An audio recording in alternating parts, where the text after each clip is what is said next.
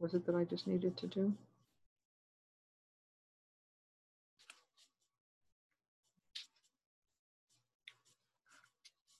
Oh.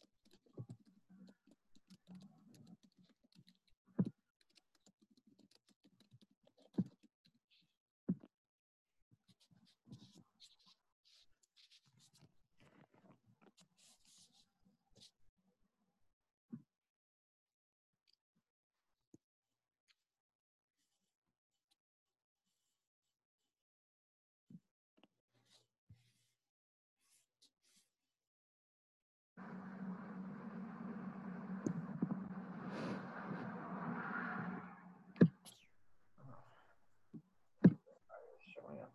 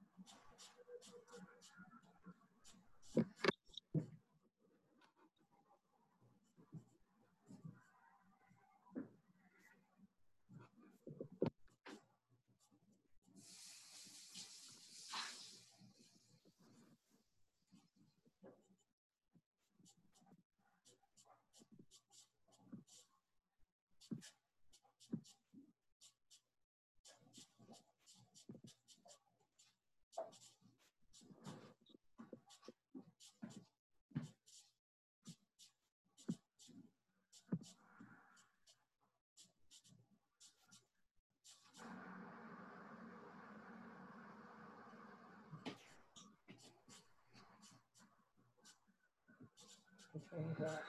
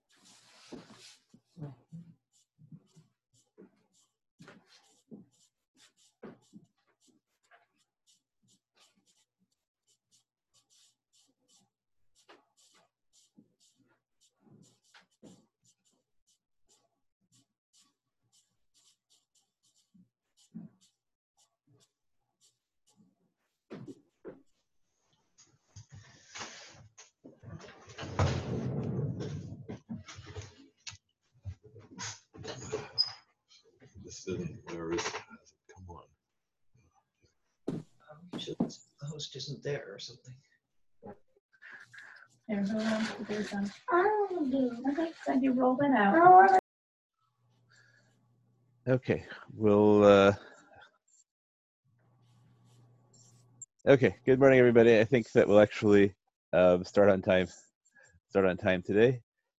This is the share on emerging technologies, dealing specifically with Zoom. It's going to be primarily a halachic share, and we'll do sources inside. We're going to at least do a series of Tshuvot Rav Moshe that I wrote about last week. I want to do them in depth, and if we have time, we'll get to some of the recent conversations about Zoom Minyanim.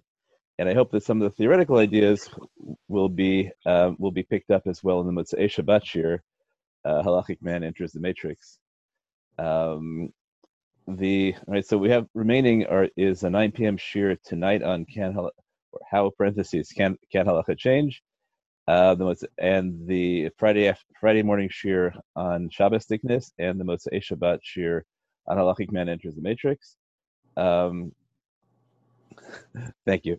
And we're going to. I hope to have a schedule for next week sometime soon. I'm hoping that we'll address issues associated with labor ethics. The challenge is that, but just have to make sure I can prepare enough to pull it off. So I hope that the share will be. I hope that the schedule will be out tomorrow. Okay. So today, I'm going to share the source sheet now. Okay. What I want to, I guess, begin by saying is that there are dramatic differences between the question of CRISPR, which we talked about yesterday, and Zoom. In that CRISPR, we're dealing with issues about human power, and we have capacities that matter a great deal in the world that force us to think about ethics and issues like that anew.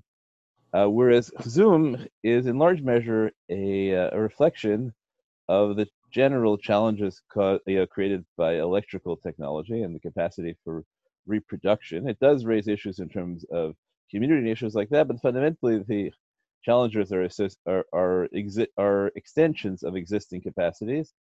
And it's really not so hard, as opposed to CRISPR. It's not so hard to find precedents or to make analogies. But the real issue is that halacha as a whole, I think we've done, in many ways, done an amazing job in dealing with bioethics challenges, even if I think that many of the immediate responses were excellent but not necessarily correct, and may need to be rethought dramatically. But we really, I think, did I think Rabbi Bleich, Rabbi Tendler, Rabbi Jacobowitz, right? There's a whole group of halachas who deserve enormous credit for creating halakha from scratch in response to a radically new field, and convincingly creating something that looks like halakha. Whereas in terms of electricity, we have in large measure just failed. Halakha has still not really accounted for the capacities of electrical technology. And so Zoom, we'll see, is largely a function of the challenges of Zoom in many ways are a function of our failures to deal with it in the past. So you'll see, we'll see how the approach is mentioned. Like we're not going to use natural law approaches for Zoom, right? Huge types of approaches, and I think mostly we're not even going to use huge sweeping shifts. Really, just the question is how much of halacha just technical halacha, can we create an area where the precedents where the precedents can only be extended by an analogy, and the differences are obvious. Okay, let's take a look. So we're going to start with Mishnah Rosh Hashanah. And the Mishnah Rosh Hashanah says, "Hatokei l'toch habor," if you blow shofar into a pit, or l'toch hadut, which is some kind of ground-based thing with walls, or l'toch hapitim, or some kind of giant pottery item. Im kol shofar shema yatsa. If you hear the kol of the shofar, you're yotze. Im kol havara shema. But if you hear something called the kol havara, which I'd rather not define, lo yatsa, right? Then you have not fulfilled your obligation. Okay, Lechet Shlomo and Rosh Hashanah offers a summary of the two fundamental positions about the halacha of this Mishnah. So the Rush says, you said if I hear a kol shofar I'm yotze, and I hear a kol havara I'm not yotze. Well, how do I know whether I heard a kol shofar or a kol havara? And he says, "V'lo mistaber shetahei talui behavchanat ha'adam." Right? It doesn't make sense to him that it should be dependent on human perception, whether it is a kol shofar or a kol havara, right? Because that really should really. You tell me that that you have to listen because sometimes the sound coming out of the pit is the shofar and sometimes the havara. That should be a technical thing, right? So he thinks that the right explanation, right, the right explanation is that right is that if you hear, and this is based on the Gemara. We're not going to talk about the interpretation of the Gemara. Achi Pirusho, when they said that if you hear the kol havara that you're not yotze, that's talking about those people on the edge of the pit, outside the pit. Shakol mispalbel b'bor kodem sheyatzah lechutz. They're never yotze. V'lo'olam einan shomim ela kol havara. They're never yotze. They only hear the kol havara. Okay, so the Rush says we're not going to leave it up to human determination to decide whether it's a kol havara or not. We're going to tell you that it depends on where you're standing. Whereas the Beis Yosef says, "Lo yadati ma'avchana yeshim kol shofar shema kol havara v'kach." That's what the Rush wrote. The Beis Yosef writes, "Nireh shekol adam yachol havchin." It seems to me that anybody can hear the difference. Okay, so what's the fundamental argument in the Beis Yosef and the Rush? So I want to contend that probably they reflect a basic question, which is, what's the problem with a kol havara? So one possibility is that the kol havara is not the kol shofar; it just isn't. Right? And the issue is, what is it? What is it? And the other possibility is that it's not a kol shofar because it doesn't sound like one; it's been altered. Right? And so, really, right, in one position, as long as it sounds like the shofar, we don't really care what produced it. And in the other position, what matters to us is whether it sounds like the shofar. Okay, right now you could deny this and you could say no. As long as it sounds like the shofar, we know that it is the shofar. But that seems implausible because you're blowing into a pit, so you know there are going to be echoes. Right. So the question is really going to be, right. Some people say that. I think the easiest way of understanding it is some people think an echo is kosher as long as it's a clear echo, and some people say that the issue is whether it's an echo or not. If you define it by where you are, it's a question to find whether it's an echo or not. And if you define it, and if you think you can hear the difference, then it's a function of whether it sounds like a shofar. Okay, let's see how Rav Moshe Feinstein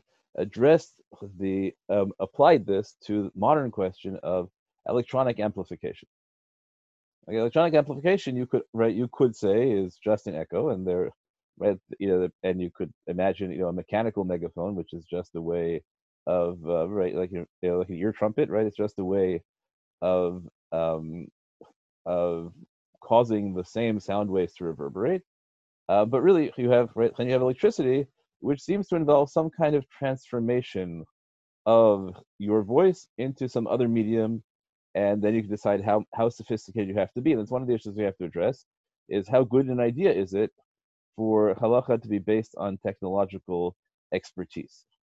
So Rav Moshe says the following. This is his first tshuva, and this is undated, but we know from the next tshuva that it must be sometime before 1950, I believe. So, Bekriyas HaMegillah al yedei microphone. What about reading the Megillah? Right? It's before the next tshuva. That's all we know right now. Bekriyas HaMegillah al yedei microphone, to his friend Rabbi Chaim Dov Ber Ginsburg. He says the following: Kriyat Megillah al yedei microphone. Kashelamar bazeh halacha brura. It's very difficult to say clear halacha about this. Kilonis barer karaui. So here Rav Moshe raises a bunch of really important issues. So first of all, he says, I don't want to say clear halacha because not everything is clear yet. So that's the idea that an issue is not yet ripe for judgment is a really important idea that I think is not sufficiently considered in halacha. Maybe there are issues that we just can't decide yet. And then, right, then you have secondary challenge. What do we do until we decide it? So some people will say, well, let's be machmer on the deraisas and makil on the rabbanans. And some people will say, let's be machmer on everything. And some people will say, let's be makil on everything. We saw those attitudes yesterday with regard to CRISPR, right? If there's no isser, it's mutter, right? That was the quote from Tiferes Yisrael, or an assumption that you really, really need to be cautious. Okay. Now, but why is it not clear? He says it hasn't been made clear yet. Eich nishma al yedei zeh, right? How a microphone makes you hear things. Al yedei anashim ha'ro'ui lismoch alehem, right? Via people whom it is proper to rely on. Okay, there's been what I consider to be a clear mistranslation of this. So I'm going to state again that anashim ha'ro'ui lismoch alehem, I think clearly means by people who it is appropriate to rely on. So now the question is, what's your standard for people who it's appropriate to rely on? So you often have people saying that halachis should just rely on experts, but in an emerging field, the consensus is not necessarily initially correct. And I always argue that modern Orthodox poskim dafka have an obligation to actually investigate the issue themselves and try and understand it, as opposed to simply relying on experts. And I think that many times halacha has been made incorrectly, and even in ways that appear retrospectively ridiculous, because people just accepted either a scientific consensus, or more often what happens is you don't know, right? You have no direct access to a scientific consensus. So what you do is you either read a popular version of it, or more likely, what many poskim do is they have one expert they trust, and that often leads them into error. So I think Rav Moshe's caution here is beautiful, right? He says, look, I haven't found anybody I really trust. I would much prefer if he hadn't found, in the end, one person he trusted, but had access to an array of people with different perspectives. But so for now, he says, I can't say real halacha because I don't really know what the situation is. And the challenge then is, if you don't know, right? If you don't know, right, what are you supposed to say then, right? Somebody's asking you the question. What are we supposed to do? So he says, right? Therefore, his first reaction is, microphone. Therefore, you shouldn't do it. And he says, I don't think anyone ever asked me the question yet. Right, and you told me, it says, somebody says, I said, leave them be. I never said that. Okay, I never said that. Doesn't mean he's not going to say it now. What he's saying is, if you were to ask me the question, I would say we don't have a clear halacha.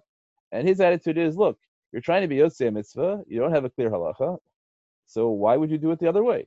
The counter is going to be, but maybe there are places where people won't be yotzei anyway because they can't hear. Maybe there are people who have poor hearing, right? So they're never yotzei unless you allow microphones.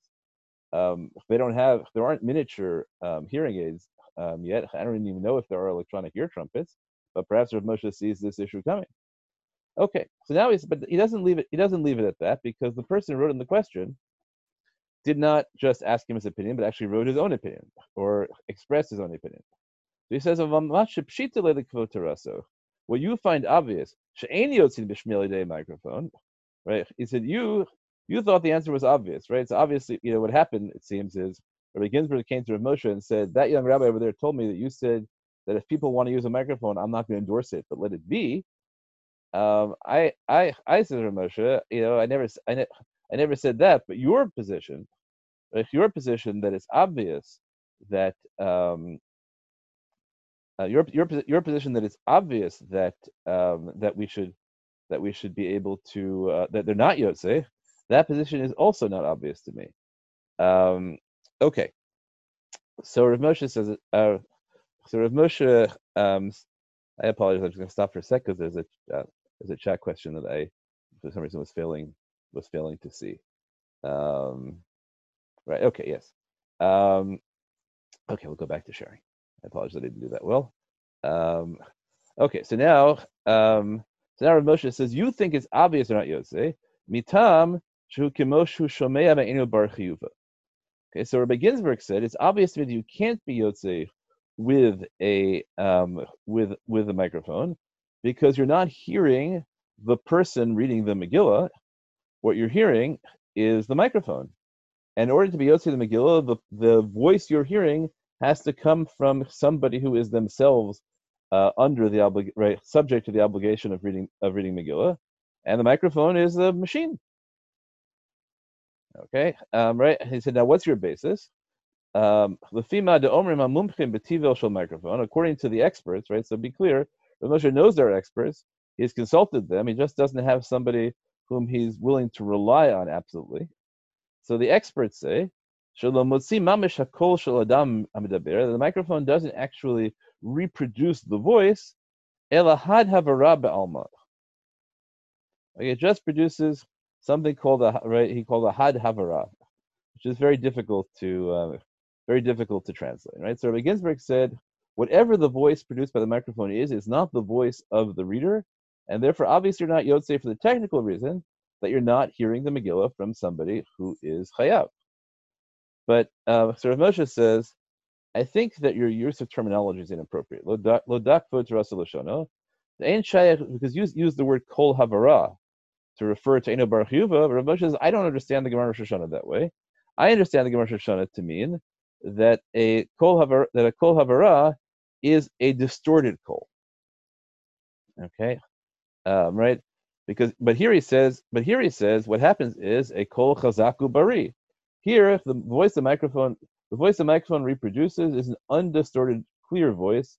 So Rav Moshe says the Mishnah Rosh Hashanah doesn't tell me anything about the source of the voice.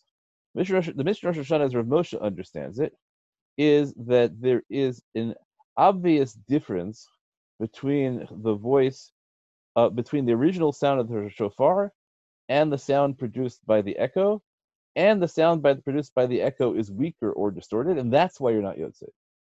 The Mishnah Rosh Hashanah tells me nothing about what would happen with a perfect echo. And the simplest reading is that a perfect echo would, according to Rav Moshe, you would be Yotze with. And that's really important, right, by the way, because if you have a contemporary scientific understanding, you understand that the sound you hear in a space is always going to be affected by echoes. And the sound is bouncing off the walls, and in fact, the whole science of acoustics is designed to make the sound bounce off the walls properly. And if all an echo is a sound bouncing off a wall, the Rav Moshe's position makes eminent sense. Why should you not be Yotze within the echo of a shofar? Why is that different than hearing the shofar directly? The Rav Moshe says it must be the pshat in the Mishnah is that there's a distorted sound, which is really along the lines of the Beis Yosef, is that you can, if you can't tell the difference, then you're Yotze. So now Rav Moshe says, your doubt that the microphone is different, that the microphone is right, the microphone, even if it is an excellent reproduction, you're not Yotze. Right? It's not obvious to me that you're not Yotze with an excellent reproduction. Even if you say the experts are right, that what a microphone does is not reproduce the voice. Instead, what the microphone does is that it produces another voice at the impetus of the original speaker's voice. Right? Since, right, why is it not obvious to me? Because it seems to me that this new voice is produced only at the time that the speaker is speaking, and therefore so you can hear this new voice can be considered the same as the original voice. Because everything that is heard is directly produced by your voice. All right. So here Rav Moshe has an original idea, which he doesn't really formulate well, and which we're still arguing about. Right. He says it's that this new sound is heard only when the koreh is speaking. So does that mean that he intends to ban a delay? And he's really and he's talking about the difference between a direct action and what we would call in other areas of halacha a grama. And one of the models of grama is is that a delay automatically reduces something from being your the direct result of your koach to being a grama, or is he creating some kind of new category of koach, which, right, if it turned out that this voice is wholly, right, this new sound is wholly produced by your sound, maybe that would be that would be enough, right? We also have really really interesting question about reading Megillah through voters and things like that, where it's your vocal cords that generate the production of the sound, but it's not actually the sound that you produce, right? A whole set of fascinating questions raised by Rav Moshe's formulation.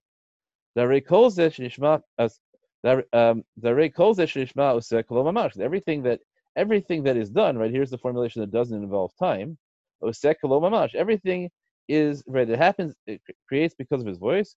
Uminayin lanu etzem koach hashmiya echu, right? And he says, and how do we really know what hearing is? Shulayu gamkein bofen. Maybe, right? Maybe he says, maybe sound happens like this. Shenivra eze davar be'avir u'magiel liazno. Something else is created in the air, and that intermediate thing that is created in the air reaches your ears. And that's what the scientists tell us. That a voice has duration, right? It has to move in space and time. Ad ozen, right, till the ear. Right? It takes a certain amount of time. So this is an utterly fascinating tshuva. He has a certain understanding, right? Somebody has clearly explained sound waves to him, but he seems to still have this notion that there's a Platonic idea of voice, and right, there's some kind of thing called a voice, and that thing called a voice is translated into sound waves, I guess. Not clear, but now he challenges the idea that even a delay should matter, because after all, he says sound waves are delayed also. So if the thing we call voice is not really, the intrinsic, I don't know, the Kantian noumena, whatever you want to call a voice, but rather what we call voice is a sound wave traveling in the air that has duration, and then it's translated by our ears and our brains into some kind of mental experience. So why should it matter whether whatever the thing we call voice is produces sound waves in the air, or produces electric waves, or for that matter produces electric waves that then produce sound waves? Right, so here Rav Moshe says your fundamental claim that we have to separate the electronic thing from the original, that is not obvious to me, because there's nobody ever said that it has to be the voice of the person defined in rigid physical terms. Now, I should say there's a misunderstanding here as well, is that some people think that Rav Moshe is distinguishing Megillah from shofar, because by shofar there is an idea that it has to be the sound of the shofar. But at this point, Rav Moshe isn't necessarily doing that. What he says is, right, as far as he's concerned, this would work for shofar too, as long as it was a perfect reproduction. He doesn't think there's any special din. Right, a special din is not obvious that the shofar is different than a person. Right, if it's the sound produced by the shofar, maybe that's enough, maybe not. I don't think that Rav Moshe is saying anything different yet. So he says, "L'chein efshar shegam hakol shenaaseh b'microphone be'ez shemedaber sheshomin oto u'nechshav kol mamash." Right, so maybe the sound coming out of the microphone is your voice. V'chein hayoter mistaber, and he thinks that if you were to ask him to choose, does it make more sense to say that the sound coming out of the microphone is your voice halachically, or does it make more sense to say that we attribute it to the impersonal machine? The answer is it makes more sense to him to say that this is your voice. Okay, and you can think about whether this is different than machine matzahs if you want, right? Because fundamentally, right? Okay, right. You can think about that. But now he says, okay, now right. So now that's Rav Moshe's analysis, and then he says, "V'gam lo barur hadavar ma shomrim shu kol acher." And secondly, he says, you know what? I know the experts say this, but it's not obvious to me that it's true. Right? So I think that this is, I encourage poskim to be skeptical of their own understanding and of what they're told by particular experts, and even of the consensus in an emerging field. Rav Moshe is not convinced. So, right, first of all, he says, I'm not convinced scientifically that what you claim is true. It's a new voice. And also, even if I were convinced scientifically, I'm not convinced that you're right halachically, that that the voice is attributed to the machine and not to the person. He says, "Umitamze, efshar she'en limchot biyad elu sherotzim lekro Megillah al yedei microphone mitzad halacha." And he says, therefore, even though he began the tshuva by denying he'd ever said it before, now he says, right? He says, a lot of qualifiers. It's possible. We shouldn't object to those people who want to read Megillah via microphone from pure halachic perspective. And he says, "V'kilkel mitzvahs acheros," right? If you're worried that there's going to be there's going to be a slippery slope, and people are going to use this for all other mitzvahs, shula shofar kriyas haTorah b'Shabbos v'Yontiv, that you're afraid that people are going to start blowing shofar and kriyas haTorah on Shabbos v'Yontiv. Yeshar levomi said that can't happen. The asur l'daber microphone b'Shabbos v'Yontiv, because he assumes as a given. Now, why he assumes this is not obvious, but probably he thinks it's hashmas kol, which is independent of the mechanism. Since you're not allowed to speak in the microphone, nobody's going to do this on Shabbos and Yantiv. With a mitzvahs dibur shebechol, and if you're going to talk not about shofar and kriyas haTorah, right, but about mitzvahs that are accomplished by speech during the week, im gam ken yikru b'microphone, if they're going to read that in the microphone, hayim ein limchos b'Megillah, if you're not supposed to object to Megillah, kol shekain be'elu. Okay, but this is a very interesting thing, because why does he talk about kilkul for shofar and kriyas haTorah? No, that's not going to happen because it's Shabbos and Yantiv. He should say kilkul for shofar and kriyas haTorah, and kriyas haTorah happens on Monday and Thursday, by the way. The reason that the reason that there's no kilkul is because the same argument as in the second half. So it might be there's something different about shofar, even though he hasn't, and maybe even kriyas haTorah, even though he hasn't identified it. Okay, but now we get to Rav Moshe functioning as a posek. He says, "Ach mikol makom," but nonetheless, kivan shelo barur leheter, since it's not obvious that it's mutter, v'hu inyan chadash bichlal, and it's a wholly new matter. Yesh limchos kedei lemon'ah milerdof acharei chadashot achirot. You should object on sociological grounds, because people like to go after new things. Shelahutim bazeh b'mdinos elu. There are people in this country, or these countries, love going after, trying new stuff. Right, as my friend wrote. Okay, so let's stop and summarize. Rav Moshe ends up with a very complex and nuanced position. He says that it seems to him that if he had to make a decision, that this works for Megillah, and it works for all other weekday speech blessings. There's some ambiguity about whether it works for shofar and kriyas haTorah. We don't know what the source of that is. But he says, you shouldn't rush to make decisions when the science isn't clear. Really, the right outcome, when you have a position that is based on new scientific understandings that you're not sure are right, and you're not sure even if they're right, you're speculating halachically, but you're not building yourself on clear precedent. The right thing to do is to tell people you shouldn't do it and not object if they do it anyway, because they might have good reasons for doing it anyway. Right? If that's the normal approach to new technology, Rav Moshe is you gather the data, but it's not your obligation to make a decision. If people ask you, say better be cautious, and if people scream, say how do you know? But then he says, sometimes there are additional sociological factors which say that you should object, because the reason people are doing this is possibly not because they have really good reasons for doing so, but because some people like shiny new things. Some people are interested in change for the sake of change, and Rav Moshe isn't fond of what I would call early halachic adopters. People are rushing to say the world has changed, right? So I think that this is a very careful tshuva that I think is an excellent model for dealing with new technology as a whole, which is don't be confident you know the answer, don't be confident you understand the technology, and then but then once you've reached the patient, balanced halachic position, which is probably let it work it out. If there's a sociological reason to intervene, you can do that as well. Okay, that's the first tshuva. Let's go on now to the second and maybe the third, and then we'll take questions after them, assuming that we have time. And if not, questions can always be emailed. Okay, here's the second tshuva of Moshe. We know it's later because he refers to the earlier one.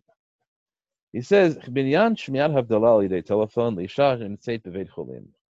For in terms of hearing havdalah by telephone, and it's not what a telephone is. Is a telephone a microphone? Is a telephone a hearing aid? Not at all clear. For a woman who is in the hospital, hine im sharla shetishma havdalah b'mkoma. If she can't hear havdalah where she is, v'day yesh lishma telephone. She should certainly hear it on the telephone. Sheyoter notesh yotz abazeh. It seems more likely, it's right, that she's yotze havdalah than not by telephone. Kidikasafti b'tshuva, as I wrote in my last tshuva. Who didn't gabi havdalah, and just like I said about Megillah, I say it about havdalah, and here she has no choice. So my claiming you shouldn't do it makes no sense. So right, when you're not sure what to do and people have no choice, then obviously you should tell them to do it. Mishum dechol mitzvahs dibur bechol hu Megillah, because there's no difference between any of the mitzvot of speech during the week and Megillah. Okay, I'm going to skip a line now. It says shelachein kivan she efshar lishmo havdalah b'veit cholim. Since she can't hear havdalah in the hospital, tzricha lishmo l'dei telephone. She has to hear it by telephone. V'chein tzarich lanot amen al bracha sheshomin al l'dei telephone al l'dei microphone misafik. And Rav Moshe said you also have to answer amen to a bracha that you hear on the telephone. Let's assume that it's live, right? That he's not dealing with a recording issue, and he also isn't dealing with radio, which may or may not be the same thing. And I don't know if he knows yet about 7-second delays and the like. You have to answer amen on a bracha misafik. Okay, so Rav Moshe has a very consistent position, I think it is, which is that you can't, right, when dealing with a new technology, and I seem to have cut out the date on this, but I think it's, I think this is, let's see when the next one is. The next one's Tashin Mem. So I think, yeah, this one is in 5712. So we're 1952 probably. So Rav Moshe says it's a suffix. What happens in a suffix is you tell people not to do it. You don't object if they do it, and if someone has no other choice, you tell them to do it. Okay. Now, what I do want to say though is that there are people who are arguing that Rav Moshe really thinks that that the microphone definitely works, and he's just refraining from endorsing it for sociological reasons. And they say, look, this tshuva disambiguates. So this tshuva doesn't disambiguate because he says it's misafik, but actually there's a better proof that Rav Moshe is not making up his mind here. Because the line I skipped is Levad, right? He says all mitzvahs of speech during the week are like Megillah, except for Kriyat Shema and Birkat Hamazon. Because by Kriyat Shema and Birkat Hamazon, he says shetzarich limchot be'elu haratzin l'tzeit b'microphone. If somebody wants to be yotze benching over a microphone, or he wants to be yotze Kriyat Shema over a microphone, then Rav Moshe all of a sudden says you have to object. So what's different? Right? He doesn't say, right? So whatever it is, it's not something that's unique to shofar and din of kol shofar, because he says the things you have to object to are Kriyat Shema and benching. So the answer, it seems to me clear, and I haven't heard an alternative response, is that Kriyat Shema and Birkat Hamazon are d'oraita. And if somebody engages in something, right, if you have a situation where somebody is trying to be yotze a mitzvah d'oraita misafek, and they have some kind of alternative, then you object to it. Why are you trying to do it by a suffix way as opposed to a vade way? Now, tell me, what about Havdalah? The answer is, even if you read the Havdalah can be d'oraita, but the woman, right, but you can say Baruch HaMavdil ben Kodesh l'chol, and presumably the woman, right, before he told her to pick up a telephone, he would have told her, right, to say Baruch HaMavdil ben Kodesh l'chol. You don't need anybody for that. It's a woman who wants to hear Havdalah with all the brachos from somebody else, maybe because she holds right, a wild position that women can't make Havdalah for themselves, or maybe because she just doesn't know how to do it herself, or maybe because you can't bring candles into a hospital, whatever it may be. So the Havdalah here we're talking about is clearly only Havdalah d'Rabbanan, not Havdalah d'Oraita, and therefore Rav Moshe has a wholly consistent position here, which is that dealing with a new technology, even if you have what he thinks is a strong, a predilection, right? He makes a decision, right? He thinks is more likely than not, but that isn't enough to remove him from the category of suffix, and isn't even enough to stop him from objecting to people who try and fulfill this dioraita. But he doesn't want that kind of caution to prevent people from being yotze when they have no choice. So he lets the woman hear it over the telephone, but he'll probably say that even though he tells the woman that she can hear it over the telephone, and he's far from objecting, he's still going to object to people who do it lechatchila, even for Megillah, because he thinks that it's bad public policy to let this happen without objection. Okay, that'll bring us to the third tshuva, which for some reason was missing from several of the initial treatments of this subject. The third tshuva, which is in Tafshin Mem, right? So now we're in 1980, is written to Rabbi Raphael Binyamin Posen, who is the general principal of the I think is a girls' school called Benot Kfar Elio in Israel, and he sends him nice greetings, and then he says the following. He says, in the upcoming Purim, your shul is not big enough. The Beit Knesset of your school is not big enough to have 2 minyanim. So we derive that the past custom of the custom of the school was to divide into 2 minyanim and have 2 people, right, and have a minyan each place, and the girls would divide in half, and that way all the girls could hear the Megillah. But he says the Chol tell me, right, but now that there isn't space for 2 minyanim, the Chol tell me lo yishvu below ramkol, and the way your synagogue is set up, if you bring all the girls into the Beit Knesset at the same time, the only way some of them can hear is by microphone. Okay, I don't know what happens on a regular Shabbos, but maybe it's not so crowded, or whatever it may be, so that they're not so bothered. So maybe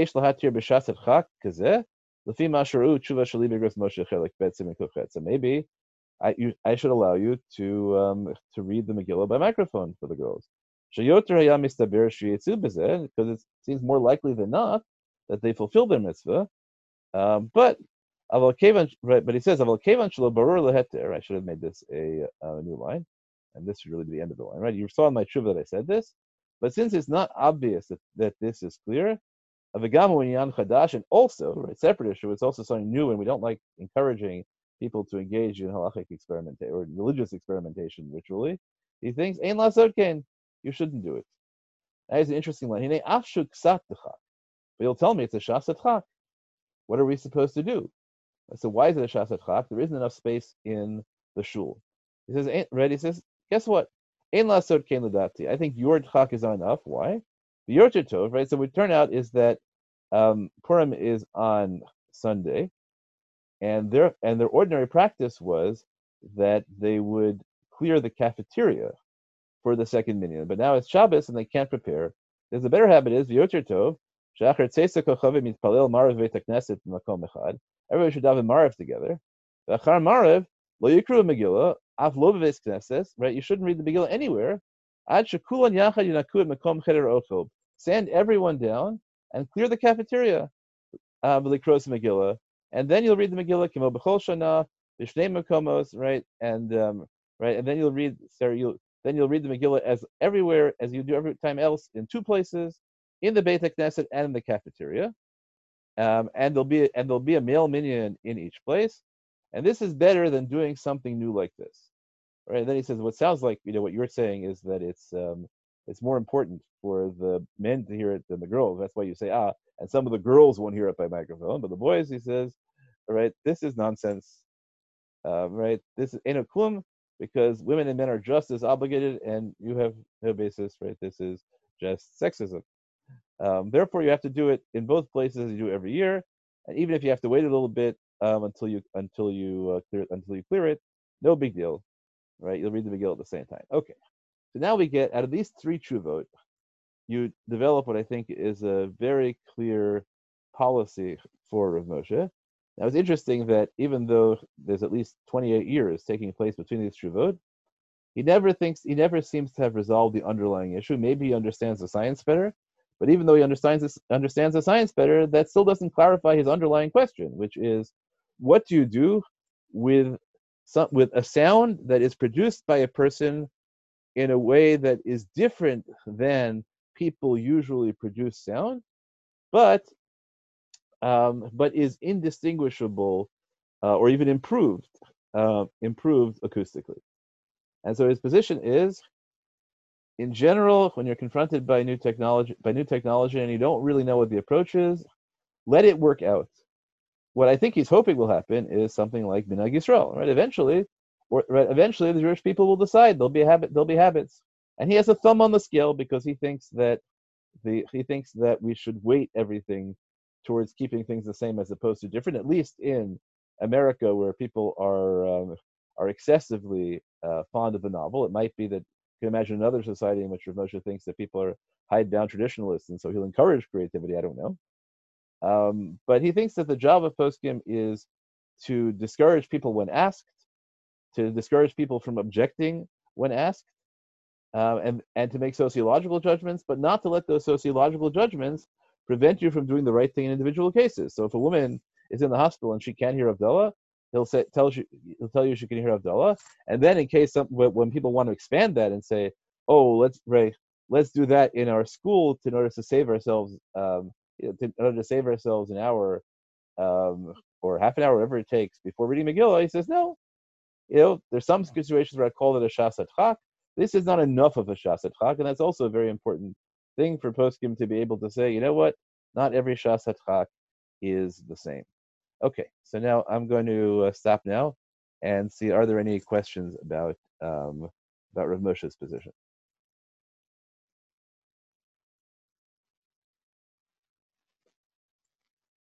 I have one. Yep, go ahead, Adina. Okay, so I guess my question, so where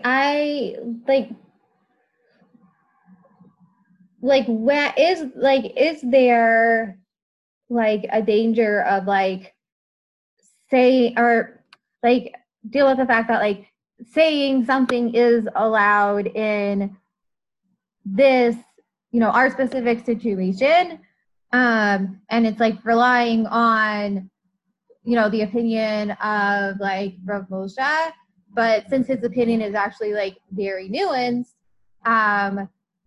but then people just hear it's allowed all the time, how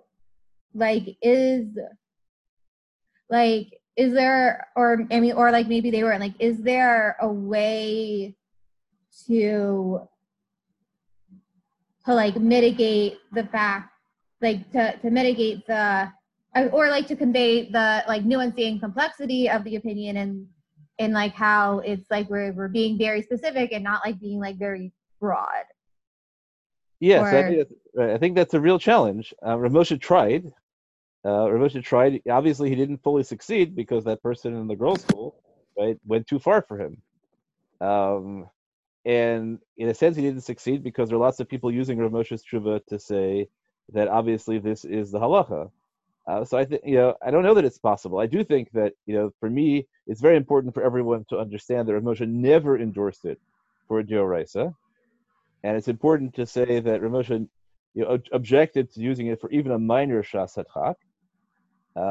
I think those are all true. On the other hand, I think it's fair to say, look, you know what? It's been 70 years. By now, we should have made up our mind. Right? Right? It was an emerging technology back then. Okay, even in 1980, we could say that that it was an emerging technology. But what about now? But on the other hand, what we can say is that the technology keeps shifting. And this is an argument that I've made in print. I'll keep making it. Is that microphones are not the same things that they were, because now we have digital signal processing.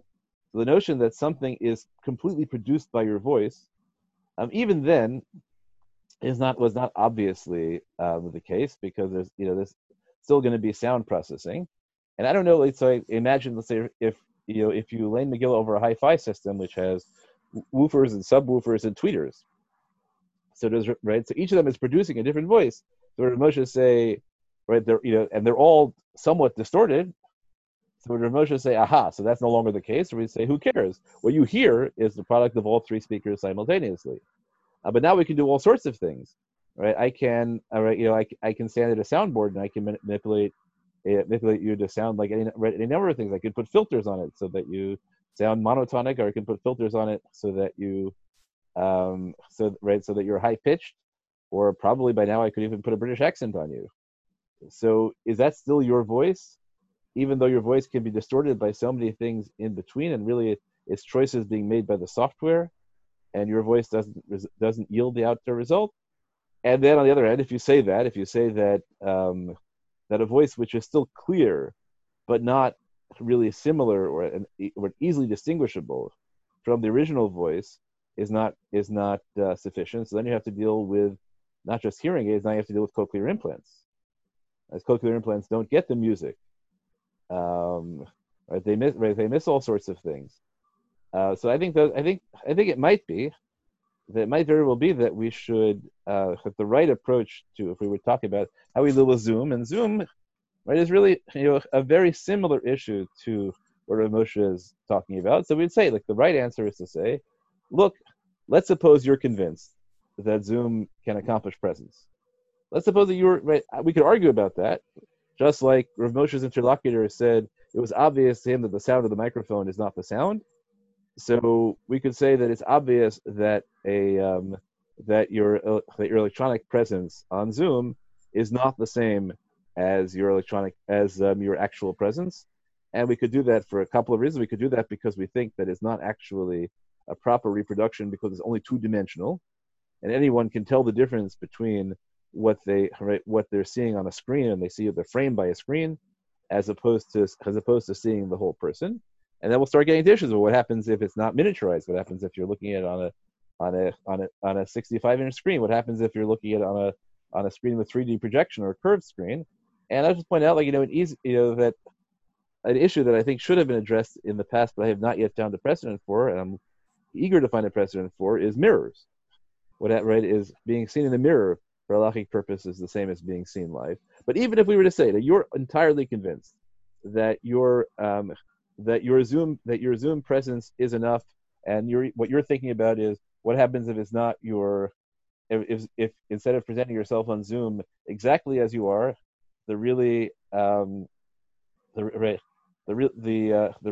question is what happens if I produce an avatar, but the avatar moves like me, right? So we can say everything that appears on screen is the product of my actions. It just happens that I don't look like myself. I look like a giant cat waving my arms around, right? So those are all. Let's suppose that you've solved all those. Let's suppose you've solved all those questions, and let's suppose also, that you've solved the delay problem, or you've decided that delay is not the issue. All that matters is whether it's your koach, and we're not right. Either grama is sufficient, or we think the category grama is irrelevant to these purposes. And you don't have a workaround, right? So someone pointed out that by Kriyat Shema, we could have had someone repeat it word for word. Okay, but the shuls that Rav Moshe is objecting to are not shuls where somebody is saying on the microphone, everyone repeats it word for word. Maybe if they had done that, Rav Moshe would have been perfectly happy with it. Okay, we're now in the world of Zoom, right? So I want to apply Rav Moshe. The right answer, it seems to be, is to say that even if you're convinced, which you don't have to be, and lots of people won't be, your proper answer should be, don't, right? But since it's a wholly new idea, don't think about it for d'oraisas. Don't tell people, don't encourage it. Don't object if people try it. Unless you think there's a good sociological reason to object to it. You think that there's a strong slippery slope that people are going to use, once they start using Zoom, they're going to start, there are all sorts of things like this. And this, SPM alum Matthew Nitzanim, I think, and I've seen other people do it since, but he was the first one. I said about Megillah, he drew the analogy to the dreaded conservative driving to Shabbat Tshuva, and saying, you think you're bringing people in, but actually what you're doing is you're setting up the possibility that people no longer have to live and share in the same space.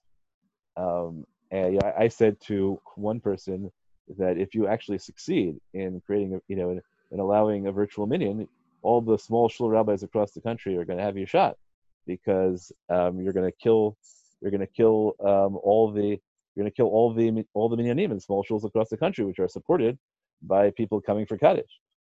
Right? And so you might have sociological reasons, and you might say, if you could, you'd say, look, for individuals, right? So for individual people who couldn't come to shul because they were quarantined, by all means, you should hear the Megillah by Zoom because it's better than nothing, right? You're right. There's a good chance for you, let's say.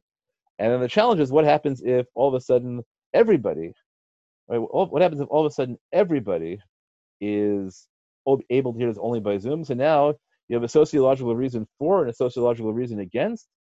And in that circumstance, right, I think it's clear. I think Rav Moshe's model was clear as to what he would have said until then. But now we have a circumstance where there's a mass need, right? Nobody's going to hear Megillah, right? We didn't go into quarantine before Purim. There were lots of people who wouldn't have heard Megillah on Purim, and if it happened now, none of us would be able to do it.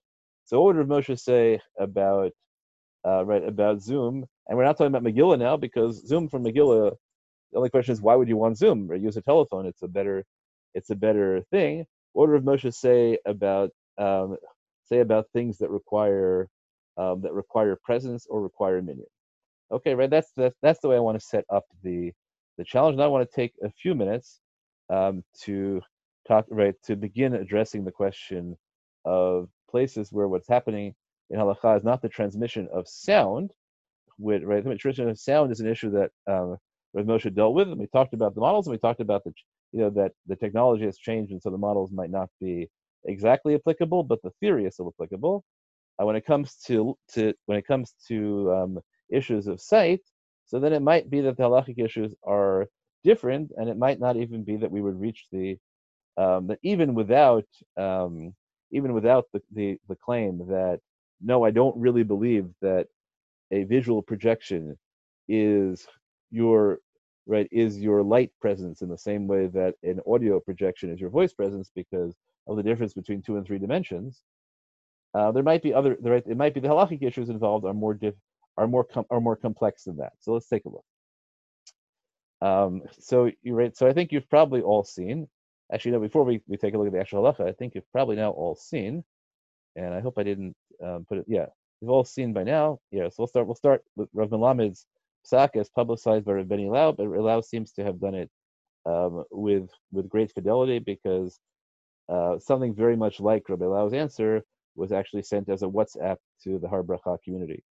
So I've given you the Hebrew WhatsApp that was sent out to the Har Bracha community that was sent to me by Eli Fisher, and Rabbi Chai Posner sent to me this morning an English Times of Israel post in which Rabbi Lau essentially translated that WhatsApp and showed that his original presentation was fairly accurate. We'll talk about the one nuance which I'm not sure was obvious in the original newspaper interview. So first of all, background halacha. The Shulchan Aruch says that you say Kaddish, you can only say Kaddish in a standard minyan, right? You can't say with less than 10. Okay. And then he says that one of the criteria of that minyan is Tzarech shiyu kol ha'asara b'makom echad u'shliach tzibur imahem. Right? So our criteria for minyan for Kaddish are 10, and the 10 have to be defined as being in the same place. Okay, and the shliach tzibur, the person who is reading, who is leading the Kaddish, has to be with them in that same place. Okay, so what did Rabbi Melamed say? Melamed said because of uncertainties about the definition of place. I'm not sure what his uncertainties are yet. It's a pretty radical statement that it's uncertainty, and about the definition of voice, right, which is Rav Moshe's issue. It is impossible to define gathering in a virtual gathering derech Zoom. So for all purposes of dvarim shebekdusha, would I ask you, is there a minyan or is there not a minyan? The answer is there is not a minyan. Okay, and he makes that clear, by the way, and tells you in number 5, which he says that you can't recite Yud Gimel Midot in a virtual minyan unless you lane them, which you could do biyachid. Now here's an interesting one. He says, Bishat HaTzorech, in a time of need, Kaddish Yatom v'Kaddish D'Rabanan, Einam kolim bracha levatala. It's not a bracha levatala to say Kaddish D'Rabanan and Kaddish Yatom. V'lechein ha'yitkashrut elektronit therefore, the electronic connection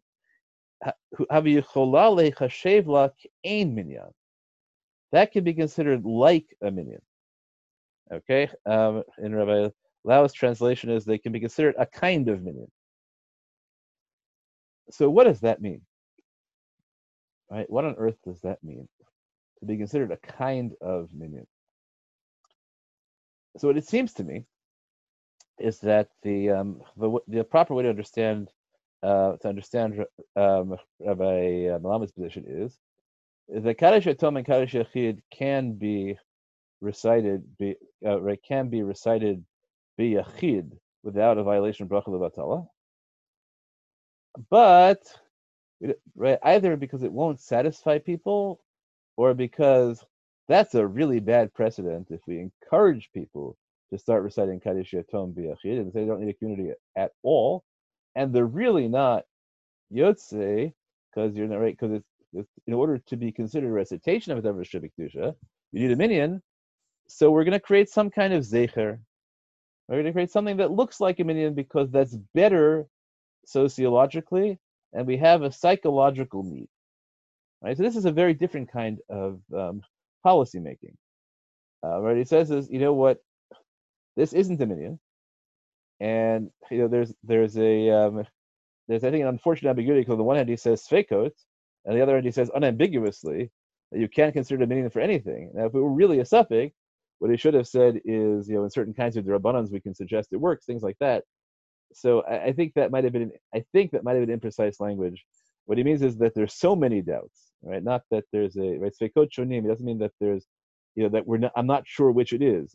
What he means, I think, is that there are so many doubts that there's no way you could call this a real minyan. And having concluded that it's not a real minyan, he then says, but there's a way to meet people's psychological needs. But I'm worried about the precedent of the psychological need. And I'm more worried about the precedent of having people say Kaddish to themselves, perhaps, than I am worried about the precedent of a virtual minyan. And that's the position he ends up, is that a Ka'ain minyan. And that's a really interesting, challenging, and possibly, depending on the community, and not a dangerous strategy. I think that that certainly, the public perception of Rabbi Malamad's psak is Rabbi Malamed said you can say Kaddish in a virtual minyan, and what he really says is Rabbi Malamed says that you can say Kaddish whenever you want. You're not going to be Yotze, but but since you feel bad about it, so I don't mind if you put together a virtual group to feel better about it. But this is the analogy of Nachat Ruach and Hashim by Korbanot, that sometimes this is a good strategy. Sometimes the pastoral need is great enough that you allow a halachic simulacrum.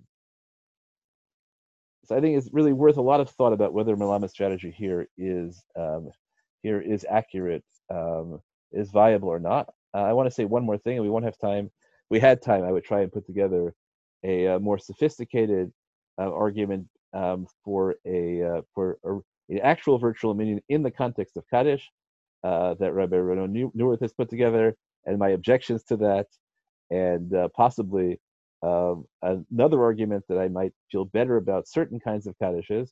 I just want to say that so far as I can tell, aside from the policy issues from Malamed, I don't understand the argument halachically.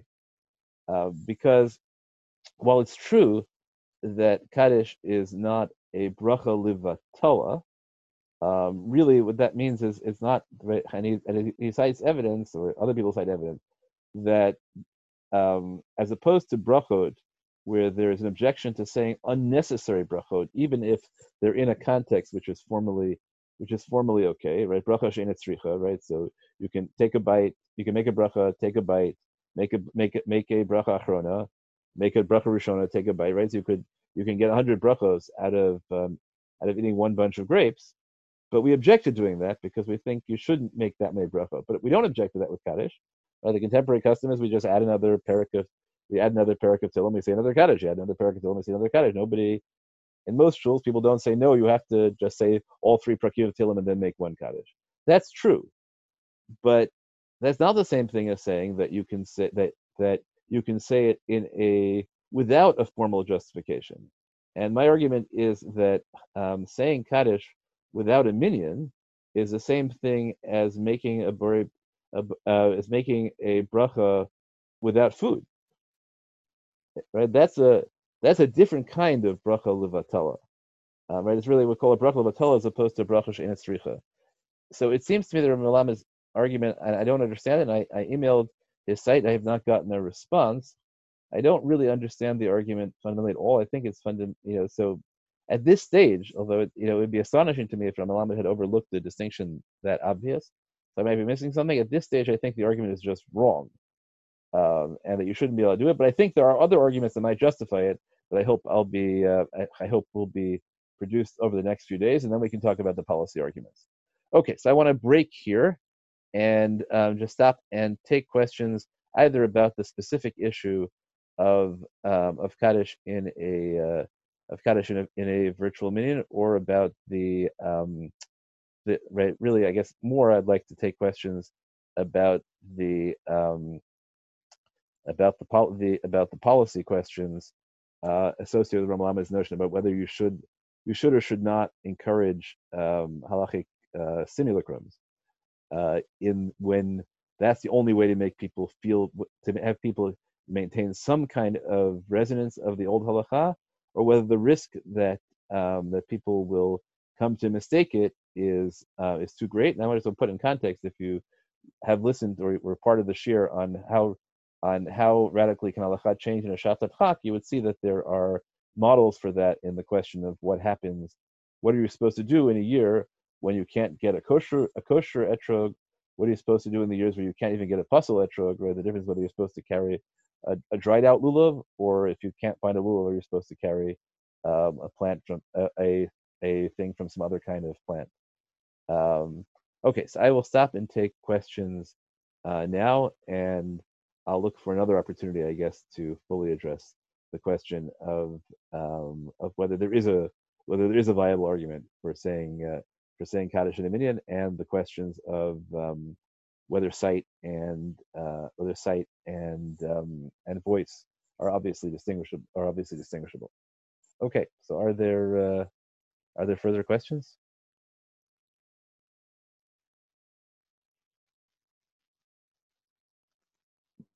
I have a question. Sure, go ahead, Adina. So his public policy issue that Rav Melama discussed was about making people sort of feel better and like giving a zeifa or whatever. But since there was an epidemiological report in Israel that of the whatever amount of cases they studied where transmission occurred in Israel, somewhere between 25 and 30% of them happened in a synagogue. Is what if we didn't allow this Zoom thing, people would feel like they have to go to synagogue anyway, and then this is the way that allows them to feel that they can stay home, not that they're already going to stay home, and this makes them feel better. So I think it's a really good question that came up in the context of Megillah, where I wrote a piece immediately after, arguing that the initial presentation of the psak was a mistake because it said shasatcha kib'diavad dami, and that's really not what the halacha was. It wasn't that it's a b'diavad. It really was there's this possibility that you're yotze, not that you're definitely yotze b'diavad. There's just a possibility that you're yotze, and better than not, like Rav Moshe about at most like Rav Moshe about Havdalah. And I think a good response to that was, yeah, but if we had said it that way, then too many people would have come to shul. So if we didn't tell people they were definitely yotze, then we would have had a higher infection rate. I think that is that's a real question about how you balance the necessity for halachic nuance and the concern for damage to halacha with the immediate concern. And by the same notion, I think that the language of Ka'ain Minyan is really interesting, because if he didn't use the word Minyan, he just said L'chein mutar lavel lomar kaddish b'kvutza shel chaverav. then it wouldn't work, right? People don't want, right? People would feel it was inauthentic. By saying Ke'en Minyan, right? He runs that possibility. Like I don't know about how much, in the Gemara's original case, how women feel about smicha on the korbanos, if in fact, if somebody were to say every moment, this was the issue that came up with women's tefillah groups, you should know that, right? Whatever you're experiencing, right, is not real, right? It's just, right. We're just letting you do this to make right because you feel like you want to experience halacha. All right. So Rabbi Lau has a very interesting response to this. Rabbi Lau says that the language of halacha and the language of experience are different, and maybe even though you can't be yotze, maybe there is a lot of value in having a religious value. And right, the reason halacha has meaning is because halacha wants you to have this kind of experience, and now you can't have exactly the experience halacha has, but even if it's not recognized formally, that tells you that there is real value in it, and so there's real value in the religious experience, which halacha just doesn't recognize. That's okay, right? So I think that's a very deep question. It's one, and the questions coming up now, for example, in terms of the Zoom heter for the Zoom heter for the Seder. So the right. So the obvious question is, on the one hand, right, if you have a standard, right, and almost nobody thinks that there should be a standard that lets you use Zoom no matter what. Everybody thinks there has to be some kind of standard, and most people think that the standard is some kind of risk to mental health. But the problem is, and some people think, let's say Rosh Shechter seems to think that the standard is a risk to mental health, or rising to the level of either suicide or at least a psychotic break. But the problem is that many people are in denial. So Rosh Shechter's psak, it seems to me, suggests that you require, a doctor's note, and that in psychiatric cases, that's not a very practical suggestion unless you want to have a lot of false negatives. There are lots of people who should do this who won't. So the alternative, right? And the problem is, right? There are going to be people who would never do it if you tell them that the only reason they can do it is because they're God forbid, it's risk of suicide. So the only way you can get them to do it is by saying that it's okay to do this if you'll just, right, if you think there's just a risk that you'll be seriously depressed and lack yontiv. But that, of course, will lead to the question: well, if I can violate this derabanan, let's say, for the sake of Simchas Yontiv, so what about the many other derabanans that would make my life on Yontiv much better? And what's the difference between them? So that, I think, is a very serious public policy consideration we have to engage in now, assuming that the right standard objectively for this is Simchat Yontiv. There also is, I think many people have pointed out that allowing Zoom for the Seder is probably a very unrealistic model if you think that all you're being matir is just setting up a connection before Yontiv, because Zoom connections time out. Because many things go wrong, and it's probably impractical to allow people to set up pre-existing technology, visual technology, video conferencing technology, and not not expect them to adjust things. And if it's pikuach nefesh, of course they should adjust things. So I don't think we've done a great job so far of producing a coherent public psak. And I think probably what happened was originally the psak was put out privately, and then it became too public.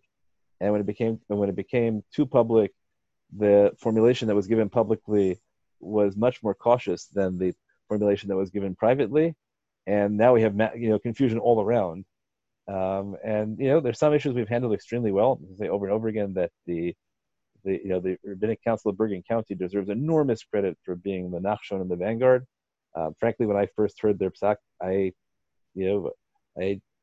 thought there was a possibility that it was an error, that it was a misreport, and turned out that it was not, and they deserve enormous credit. Now that we see how many people were infected in Israel by Megillah readings, wow, I wish the RCBC had accomplished this earlier. But on the issues of technology, it might be that in the short term we did okay on Megillah, but we haven't come up with, which is just a reflection of our 100-year failure to come up with a coherent response to electricity. The Zoom is an emerging technology, but really, I think we handle bioethics well. and we have handled, I guess, the domestic technology capacities not well for 100 years now, and it makes a real difference. Like, whether halacha does something well on the whole or does something not well. Okay, are there other questions?